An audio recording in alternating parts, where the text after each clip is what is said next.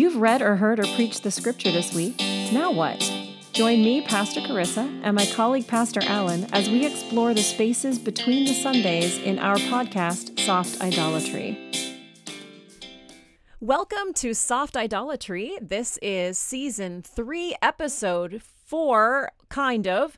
We're in our Revelation series. Unfortunately, we had some technical difficulties last week with some of our recording as Rebecca and I tried to record our episode. We're going to hopefully shake that episode out at some point. We're going to try to figure out what went wrong with that. But for now, what we're going to do is we're going to move on to episode 4 today. We're going to be talking about chapters, 10 through, where are we at, Alan? 10 through 12. We're talking about chapters 12 and 13 today. 12 and 13. The beast. This is where stuff gets real weird. Every week we say this is where stuff gets weird. And it just gets weirder. Yeah. This is where we get the beast. The beast. What I am going to do, though, is at the end of this episode, that Numbers piece, there's some really interesting things to note about how numbers were perceived and used at the time that Revelation was written. We were going to drop that in last week's podcast, so we'll put that in at the end of today's episode. But yeah, the beast. We're talking about the beast today. The beast. You want to share the sermon title? Because you've got the right voice going on for it right now. Beast mode. Did you know I actually have a playlist on my phone that is called Beast Mode Engaged? No, I didn't know that. I listen to it loudly in the car when I'm on my way to a race or a competition. So for any of you out there who don't know, Beast Mode is first, but not foremost, the nickname of running back Marshawn Lynch, who can sometimes take over, especially when he was in the prime of his career, could sometimes take over a football game. But it's really a term from video gaming in which your player character gets some sort of token or something that allows the character to engage a new mode of attack called Beast Mode, in which the character is temporarily invincible. And this made its debut in the late 80s in a video game called Altered Beast. And it actually had sort of a Greco-Roman theme to it where you fought undead monsters, and then eventually you could turn into a werewolf or a bear or a lion, and you were just invincible to those monsters for a short period of time. And that Greco-Roman reference is really important to this week's topic, because this understanding of Greco-Roman culture and empire is super important to understand this piece of Revelation. Right. It's really important for all of it because of the time in which it was written. It sort of was the water in which everyone was swimming. We see these images of a dragon with 7 heads, or a beast with 10 horns, or a beast that has the body of a leopard and the feet of a bear and the face of a lion, and all of these crazy things. And maybe it sounds like an acid trip or someone who's played too much Dungeons and Dragons or something. But really, all of it comes out of this combination of Greek and Roman mythology and the Hebrew Scriptures. And anybody in those congregations in the 1st and 2nd centuries would have picked up on all of the references, even if that was a person who couldn't read or write. The Hebrew Scriptures would have been read in worship, and people would know those stories. And of course, everyone would know the stories of Greek and Roman mythology. They were just everywhere. This week in the sermon, you made heavy reference to the Avengers. Mm-hmm. And this is just a random thought that popped into my head right now, so take it for what it's worth. I wonder what would happen like 2,000 years from now if people were to find a manuscript of your sermon and like, what would they think about this superhero stuff you're talking about, like the imagery that you used, not being as familiar with that imagery? And does that make sense? Do you hear what I'm Yeah, yeah, saying? yeah. I hear what you're saying. What survives and what doesn't survive. What's relatable and what isn't relatable. And I think that's really the challenge as preachers is that we have to translate some of the symbology and some of the metaphors or the symbolism, and we also need to present analogs for 21st century America so that people don't go, grabbing other people by the hairline to see if 666 or 616 is secretly scrawled on my forehead somewhere. Oh my gosh, yeah, the mark of the beast. Do you hear that? People are like they freak out about the mark of the beast. The Mm-hmm. new one now is that people are convinced that the COVID vaccine is going to have a microchip and we're all going to be microchipped, and that's like the sign of the beast. But there's been like signs of the beast, people were weirded out by barcodes and like all sorts of random crap Yeah, that people are like, it's the sign of the beast. right, right. There was a great hue and cry against the fluoridation of water in the 1950s Yes. and 60s. And for the most part, that went away as it became clear that it really wasn't a government plot for the secret domination of society. But if you watch one of the greatest movies of all time, Doctor Strangelove, that figures in prominently in the plot of the movie, and it's really just about lunatic conspiracy theories and how they gain power.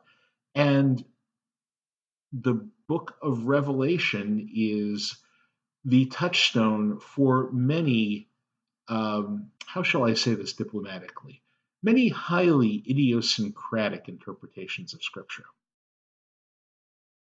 As usual, you are much more diplomatic than I. Um, that is not how I would have put it, but we're gonna go with that. I like it. I, That's I, good. I did once try to qualify for a job with the Foreign Service, so actually twice I tried. I guess I wasn't quite diplomatic enough. I guess not. Wow. And we've been friends for years, and you learn something new all the Mm-hmm. time. So yeah. Yeah, but there's not like one beast. There's not one mark of the beast. This beast doesn't represent one specific person or thing or even one specific event. There's no one mark of the beast, but rather these beasts in the world around us, the sin filled world, will try to claim us. Yeah, they are all of the things that get in the way of a proper faithful response to the love of God. And they are all of the things that interrupt our faith. Remember, and this is something I say frequently to my congregation. I'm sure you say this also. We need to remember first and foremost that Satan, in Hebrew, Hasatan, simply means the accuser. And Satan accuses people of not having faith. Uh, we get lots of other stuff layered on top of that, and he is also called the tempter. And if you think of the stories in the Gospels of Satan tempting Jesus during his 40 days in the wilderness, Satan is tempting him with putting his faith somewhere other than God the Father. And of course, Jesus, being the only human being of perfect faith, resists the temptation. But we, as flawed mortal humans, are not always so good at resisting temptation. We're actually really bad at it.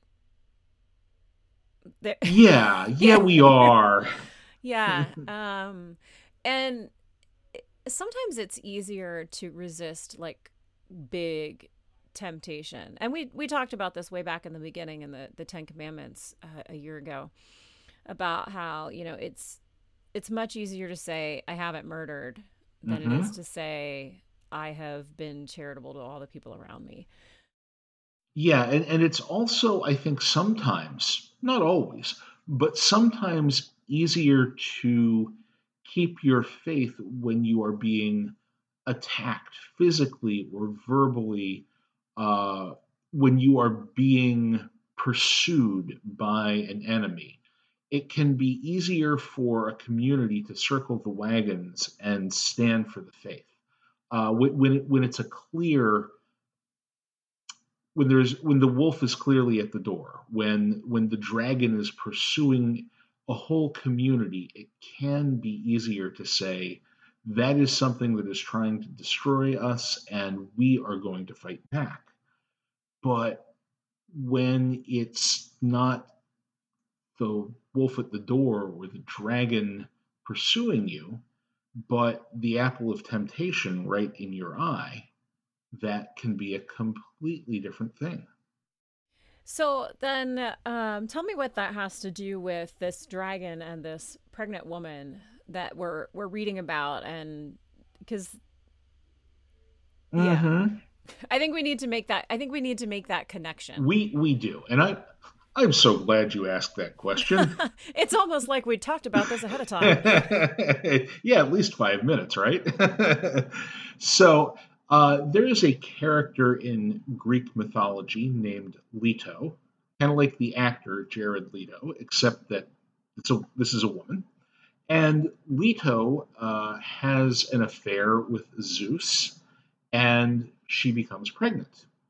And there is this dragon that wants to destroy her, and it pursues her across the heavens, and uh, it is eventually Leto is given shelter, and she has her children. Her children are the god Apollo and the goddess Artemis. And 4 days after Apollo is born, he grows up and pursues the dragon and destroys it. And of course, Apollo is the god of the sun. He is this uh, sort of invincible figure.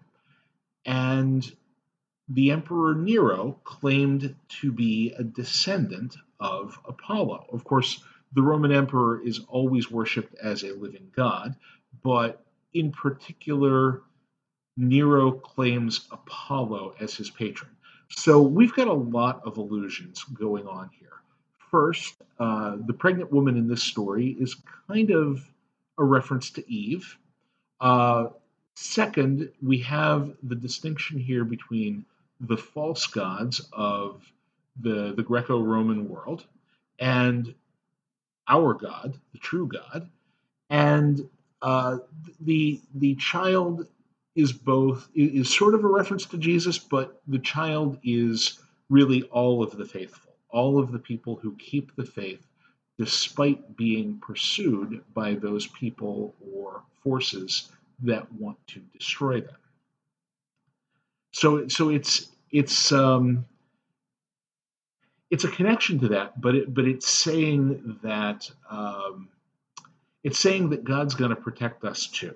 And even if we are being pursued or persecuted, God will not forget about us, but God will do everything in God's power to equip us for whatever we need in this struggle. The woman is, of course, carried away by an eagle, which I believe is a reference to Isaiah. I don't have my commentary open in front of me. It might also be a reference to the Psalms. Um, but this idea that God understands what our struggle is, and that the faithful will not be forgotten. Period. Yeah, I think that's so important for us to remember as we're looking at this passage. We're coming back around to this idea that we're going to keep hammering home time and time again that Revelation is not a code. Revelation is not a future telling sort of prophecy. It is built full of themes that are timeless. And so there's not one beast. There are many beasts that we come up against as history unfolds. And um and God is there with us. This is ultimately a book of hope. Mm-hmm. And that's just so important for us to remember as we're reading this passage. Yeah, and again, I think we need to be reminded of some Old Testament references that are made in this too, besides the creation story. Um, Dragons do appear in as metaphor in the Old Testament. The the prophet Ezekiel referred to the nation of Egypt as a dragon. The prophet Jeremiah described the king of Babylon as a dragon. And the book of Daniel speaks of a beast with 10 horns. 10 horns. Do we hear that in Revelation, Carissa? Yeah, sounds like a dragon to me. Um, Also, let's not forget Bell and the Dragon, which is an apocryphal Oh, book, I which did is an forget that. it's an awful lot of fun to read if you've never read that before. But dragon imagery is all over the place in the Old Testament. Yeah, it represents the forces that seek to destroy God's chosen people. Uh, Very specifically in Revelation, it represents the empires that threatened or conquered Israel. The beast that comes from the sea in chapter 13 also borrows imagery from the book of Daniel. In John's vision, the beast was like a leopard, its feet were like a bear's, and its mouth was like a lion's mouth. These physical features recall Daniel chapter 7, which speaks of a series of empires rising before the kingdom of God arrived. The first looked like a lion, the second like a bear, the third like a leopard, and the fourth had 10 horns. Revelation draws all these features into a single beast. And I should point out here that I am quoting from Craig Kirster's Revelation and the End of All Things. I am not so well steeped in the book of Daniel that I would have that reference at my fingertips. So, friends, don't feel that you need to know it so well that you should have caught that reference yourself. My point is that the congregations hearing this 1900 years ago probably would have heard those references, but we don't. And this is a warning to the people about the destructive power of the Roman Empire and its ability to persecute Christians. It's also satire. It is poking fun at all of these empires. It's making empire into a very ugly thing.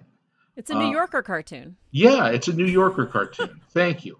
I like that. Not quite as much as where I went with it in the sermon, but I do like that because it is poking fun, and that's important. I think the other thing that um, is really important historically is we are used to thinking of the military might of the Roman Empire, and that is absolutely true. They were without parallel in uh, in certain periods in the ancient world, really from maybe a century or so BCE until a couple centuries into this common era.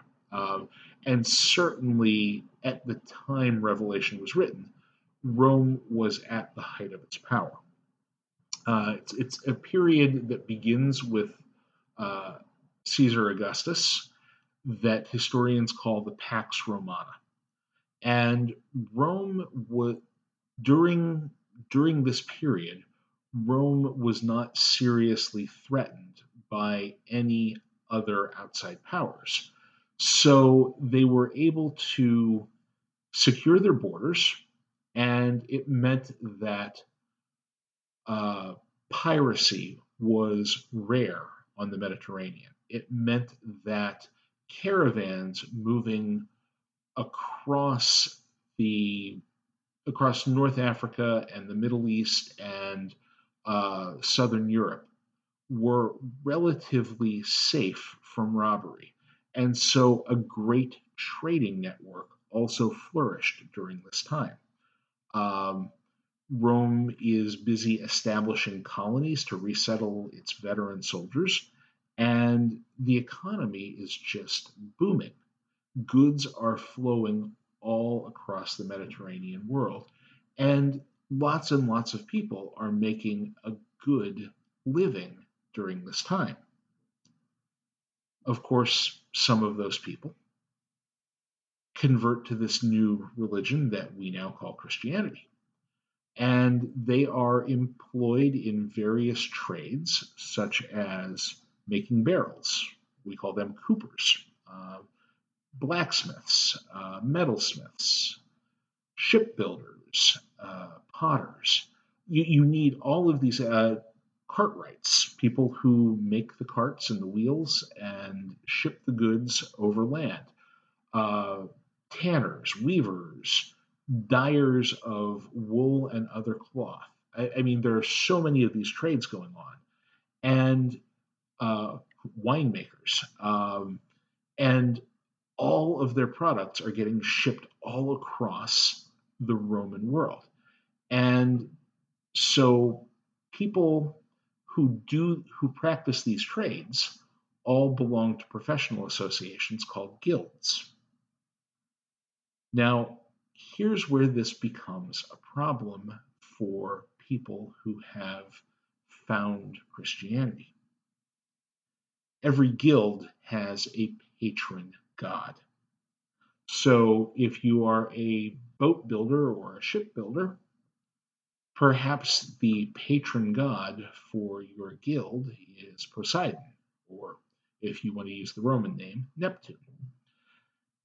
And so you have these guild meetings in which you offer prayers to Poseidon. Maybe you sacrifice some animals to Poseidon, and then you go about your business.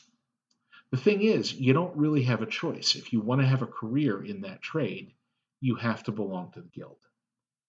The guild might even, on an annual basis, hold a big festival in honor of their patron god. Now, these are important rituals in the communities. Of course, all of the guild members take part in this, but they usually buy lots and lots of animals and sacrifice them to the god, and then they cook them, and they use this meat to feed the whole population of the town. So it's a good way of taking care of the poor people in the town, and they'll gladly offer prayers to anyone who's feeding them, and it helps the community, and it probably gets you a little extra labor here and there, and it's just what's expected of you if you are a member of the guild. But of course, that's problematic, huh? Yes, quite problematic. And so we don't have guilds today that are asking us to sacrifice things to other gods, but everything seems to come back around for us to the subtle idolatries, the soft Oh, idolatries. oh, Yes, that's a good title. that's such a great title, right? Mm-hmm. And that's what this is talking about. The ways that we compromise for the empire around us. And the empire might be literally empire, like government, right? I know a lot of people that have very strong political views that are completely and utterly unscriptural. Mm-hmm. They just do. And, so that is an example of how we might literally compromise for an actual empire, right? Maybe we've been told that real Christians vote this particular way on this particular issue, right? And I'm not going to, we all know what those issues are. I'm not going to call them out here today. I probably will another time, but I'm feeling charitable today. Right? And so I think it's important for us to look at those. And we also do that in family and friend relationships with people. We compromise for the empire of community Mm-hmm. in some ways. And community is a scriptural thing. And there is give and take there. But sometimes we compromise our identity. Mm-hmm. Yeah, and sometimes we do it knowingly, and sometimes we do it unwittingly, or sometimes, yeah, knowingly, but we don't think there's a problem with what we're doing. Um, in the sermon, I tell a little story about one of my best friends from high school, a guy named Dave. So this one day we walk into class. I think it was physics. I think it was 11th grade, and I look down on my desk, and somebody from homeroom or the class before has scribbled on the desk, "I love Satan," spelled Satin. Now, for those of you who are not devotees of the fabric arts, the unnamed person in this story claimed that he truly said he loves satin, that soft, shiny fabric.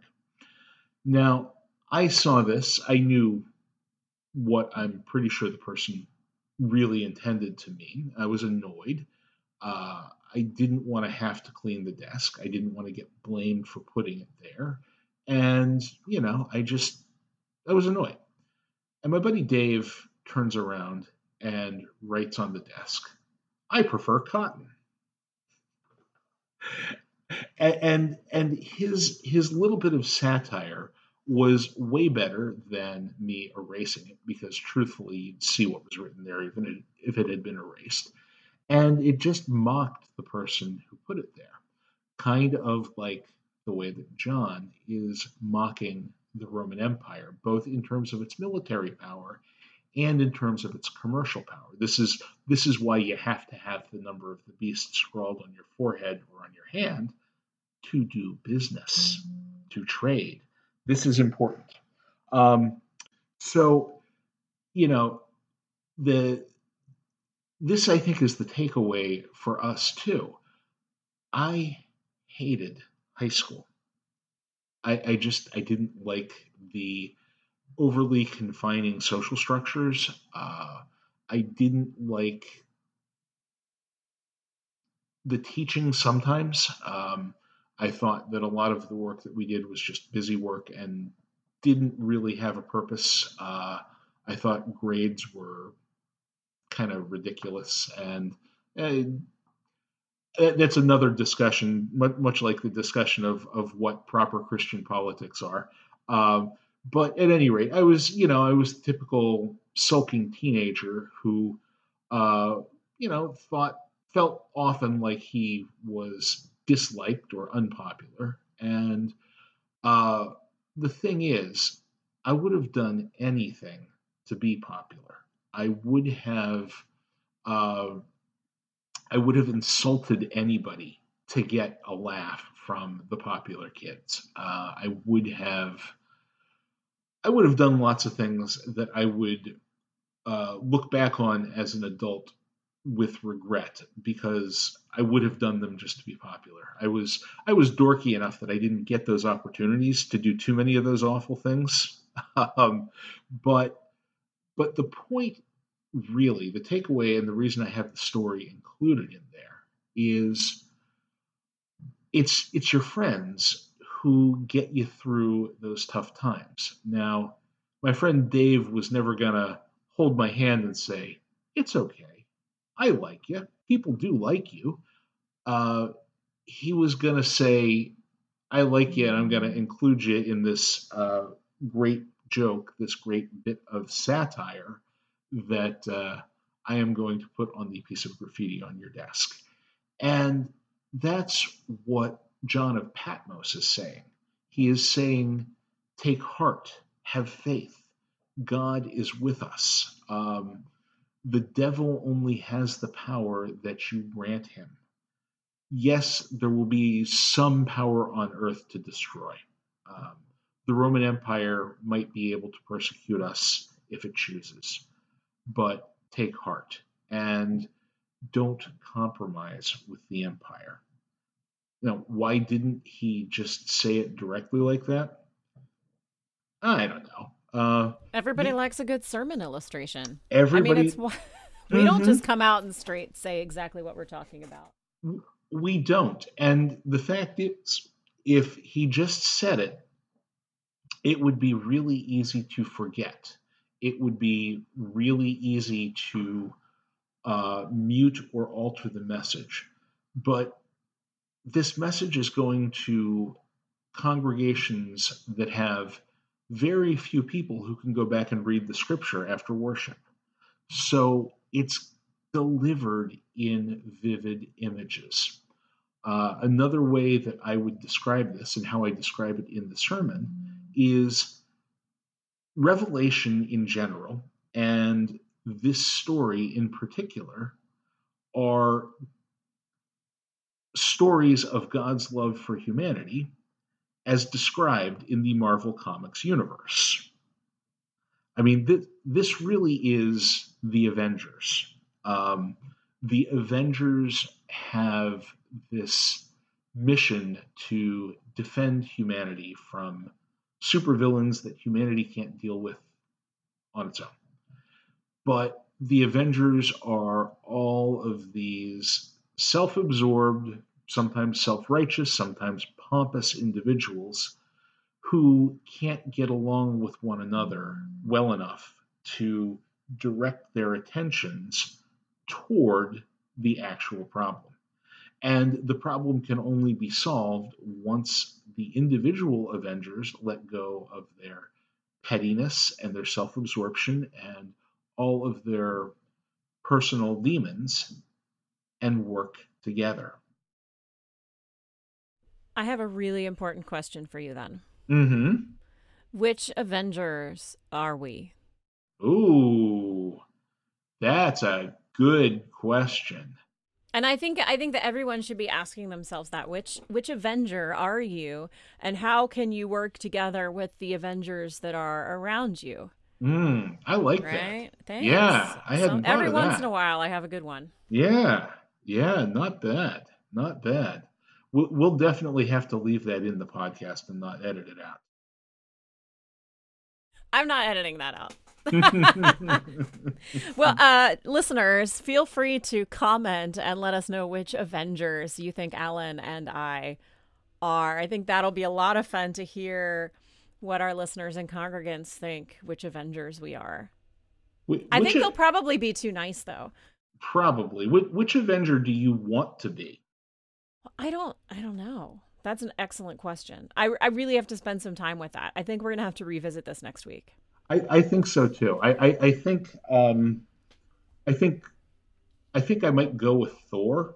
Um, Mm, see, being Swedish, true. Oops. Yeah. yeah, that's an instant draw. And if you've seen Ragnarok, I can relate to Thor's love of drink. So That is such a great. Oh my gosh. I just absolutely love Fat Thor. It's yes, amazing. It's just yes. amazing. Um so good. Yeah, I don't like I'm looking through the list here and I don't know. I really, I like gadgets, and so I Hmm. could really see myself as Iron Man. Yeah, but you do not have any of Tony Stark's vanity, or you might have some of his. Fair. I mean, That's fair. he's got a snarky streak, but it kind of crosses over into mean. You probably don't go there. No. Um, but yeah, you don't have Stark's vanity. That okay. I'll take that. I'll take that Mm-hmm. and wear that in my hat Mm-hmm. proudly. I'm sorry. I've derailed us. Our whole point here is to find those people around you who help hold you up and help you to fight the empire, whatever Mm-hmm. that empire is that is likely to cause you to compromise your faith. Mm-hmm. Find those people that do not compromise you, but rather hold you accountable and hold you up. And if you are feeling held up, if you are feeling supported, go find someone who isn't. Yes. Yeah. That's the essence of Christian community. We find the people who are having trouble standing on their own, and we tell them, you are not alone. Take my hand. Yeah. And that's how you destroy the beast. That's how you destroy the beast. Remember that the beast has no actual power for the most part. Mm-hmm. And even the actual power that it has can be fought collectively, not individually. That'll preach. That That will preach. will In preach. in fact, that has preached. Yeah, this week actually. Mm-hmm. Yes, and if you're listening to the podcast and you haven't listened to the sermon yet, it should have gone live. What'll be yesterday for you, so you can just back up an episode and listen to that there. We've been putting the sermons on the podcast each week for you. I feel you did a lot of the talking this week, but I feel like I have nothing else to contribute. How about you? So I did you hear about the dolphin who ripped some swim fins off a diver? Oh dear. Everyone claimed it was an accident, but I think the dolphin did it on purpose.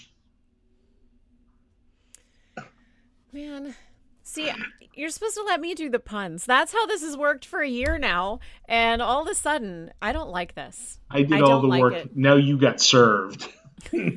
I don't like it. I don't like it. Well, yeah, so on that note, I'm going to close this out with actually, why don't you give us a no, I'll pray. You bless. I'll pray, you bless, and then I'll talk us out of here. How's that sound? Okay, sounds good. Almighty God, we just thank you for the witness of Scripture, as weird as it may be sometimes. And we pray that you would continue to reveal to us great meaning in your Scripture.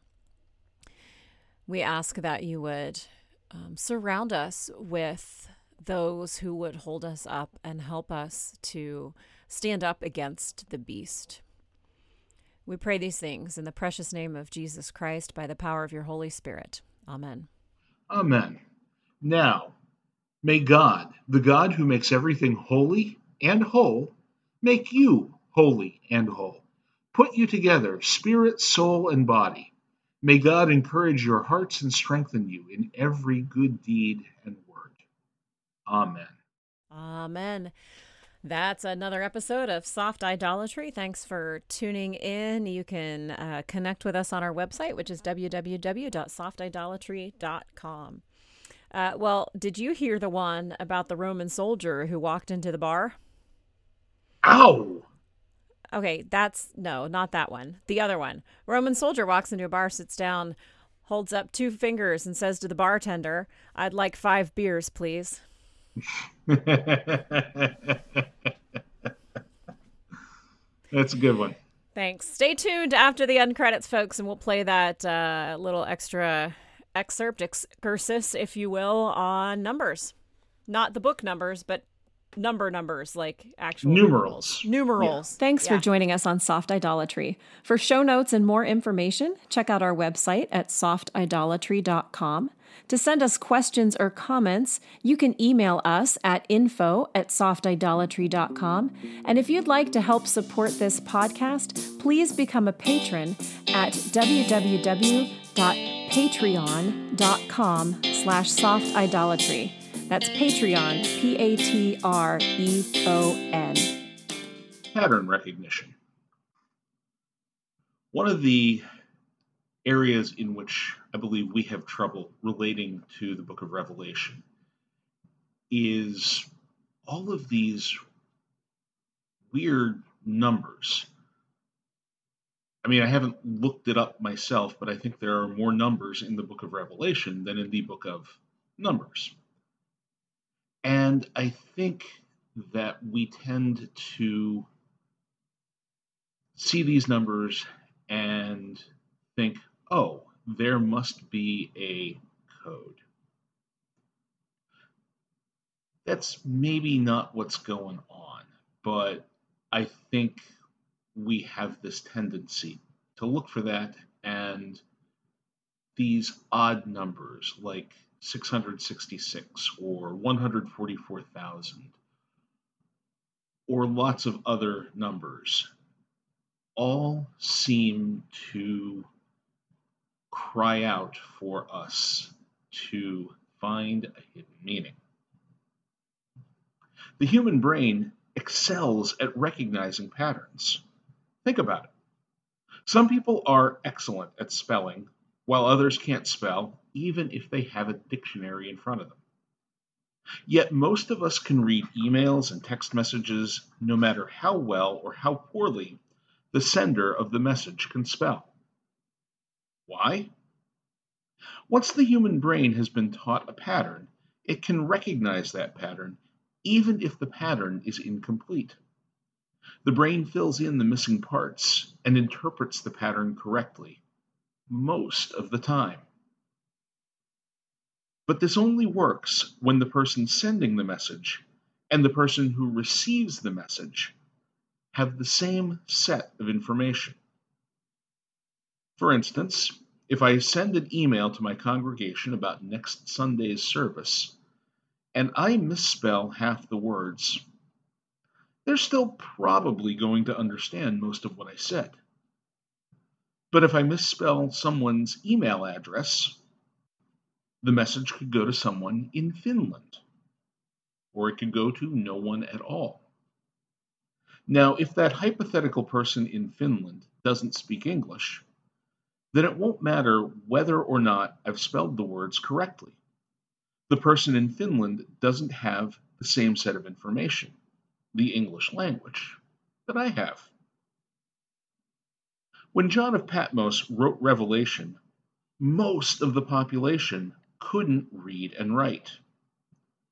The only way to encounter the scriptures was to hear them read in worship. So the writers of the scriptures had to use vivid images that people would remember. They also used symbols so that people could retain more information. The words and the feelings. For instance, in Revelation, the lamb is a symbol for Christ. That focuses the attention of the person who hears the text. Not only were most people of that time illiterate, they were also innumerate. That is, most people could only do basic arithmetic, and they couldn't count much higher than 20 or so. What's more, neither the Greeks nor the Romans had the concept of zero. They didn't have a numeral that represented the value of nothing. Most of us can read and write and do basic arithmetic. Even if you weren't good at math in school, you can probably grasp large numbers. 10 is an easy number to understand. We have 10 fingers. 100 is also easy to understand. It's 10 times 10. That's also true for 1,000. It's 10 times 10 times 10. We can grasp those numbers. We can visualize those numbers. We can even multiply those numbers because we're used to thinking about things in multiples of 10. The zero really helps with that.